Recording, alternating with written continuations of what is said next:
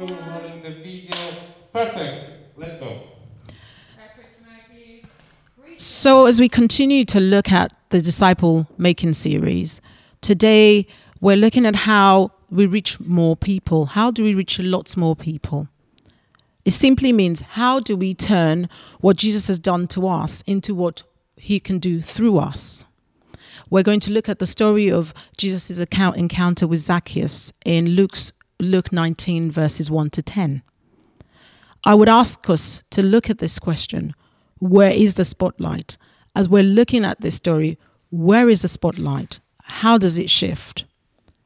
The story of Zacchaeus and Jesus' encounter looks at a man who he's desperate to have an encounter with Jesus. When Jesus goes into the city of Jericho, Zacchaeus even goes as far as climbing up a tree so that he can have some time with Jesus. And as we will see in the New Testament, a lot of the time when people are trying to reach Jesus, it's almost always his pleasure to respond. And Jesus responds by saying to him, Zacchaeus.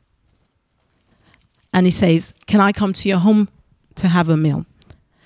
The focus, first of all, is on Jesus.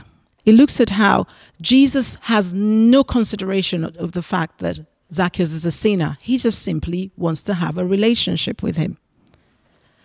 Jesus is willing to forgive his sins. Jesus goes to Zacchaeus' house and eats with him because I guess Jesus is trying to say, actually, I want to have a relationship with you. I want to have an encounter with you. How do we then push this privilege that we have in our relationship with Jesus to other people to enrich their lives? Jesus would use his life, his love, his forgiveness, his generosity, his kindness to share his life with us. He gives us himself. He gives us the privilege of an encountered life with him. How does Zacchaeus respond to this? He doesn't just take Jesus coming into his house and says, this is it. I've had this huge blessing of a change in my life because Jesus does not look at me as a tax collector. He doesn't look at me as a man who the Bible clearly says he becomes very rich after getting a job. We know what that means. He takes upon the responsibility. I would say the spotlight now shifts from Zacchaeus and from Jesus and goes on to Zacchaeus. How does Zacchaeus respond to that? There is a clear invitation. He throws a party. He says, Jesus, you can come into my house and have a meal. He throws a party, invites people.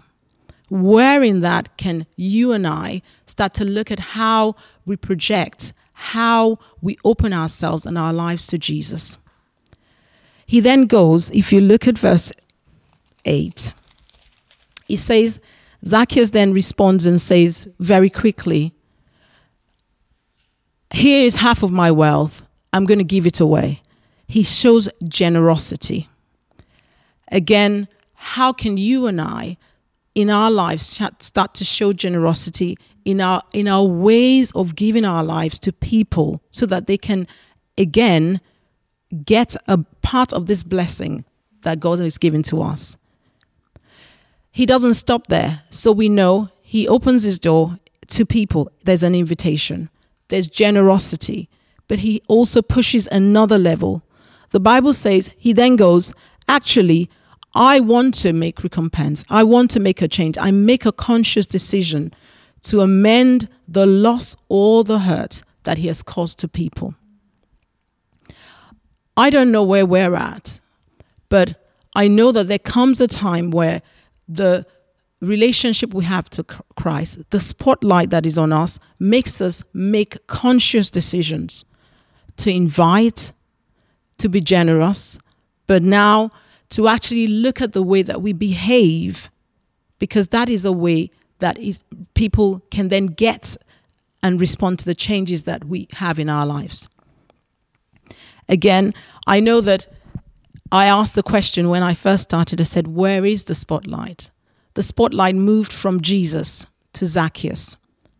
And when he went from Jesus in the time when there were loads of people around him, when Zacchaeus was climbing the tree to get his attention, everything was about Jesus.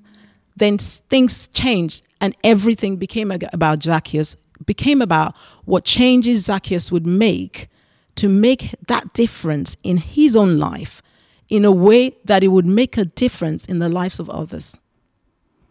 I love Jesus' response to the end of it. He says, the Son of Man has come to give salvation. He says salvation to this household. I believe what Zacchaeus did with that was he didn't think this salvation just holds in my household. He decides, actually, there's some things I can do to turn this salvation to another household. He responds kindly to the spotlight on him. He decides that he will invite. He decides that he will be generous with half of his wealth. He decides that he will make changes in places where maybe he has hurt someone or done something that could change people's lives. I want us to actually look today that in our lives, in so many ways, we're constantly putting the spotlight back on Jesus. But it's not anymore. It's on us. Jesus has done his. On the cross, the spotlight was on him, and he took responsibility for what was his so that you and I can have salvation. That is now over. The spotlight is on us. What are we going to do? What decisions are we going to make? Where do we need to open our homes to people to invite? Where do we need to be generous in our money, in our time, and actually in the way that we respond to people, whether they're Christians or non-Christians? Knowing, being conscious, because I think Jesus was very conscious of his decision on the day when he said to Zacchaeus, I see you, come down, let's go to your home. Where are the places that you need to say to someone, I see you, come down, let me give you my attention?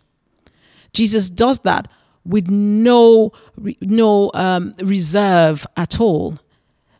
In fact, there are things that are said about his behavior. They say, why does he go to the house, the home of the sinner, the tax collector?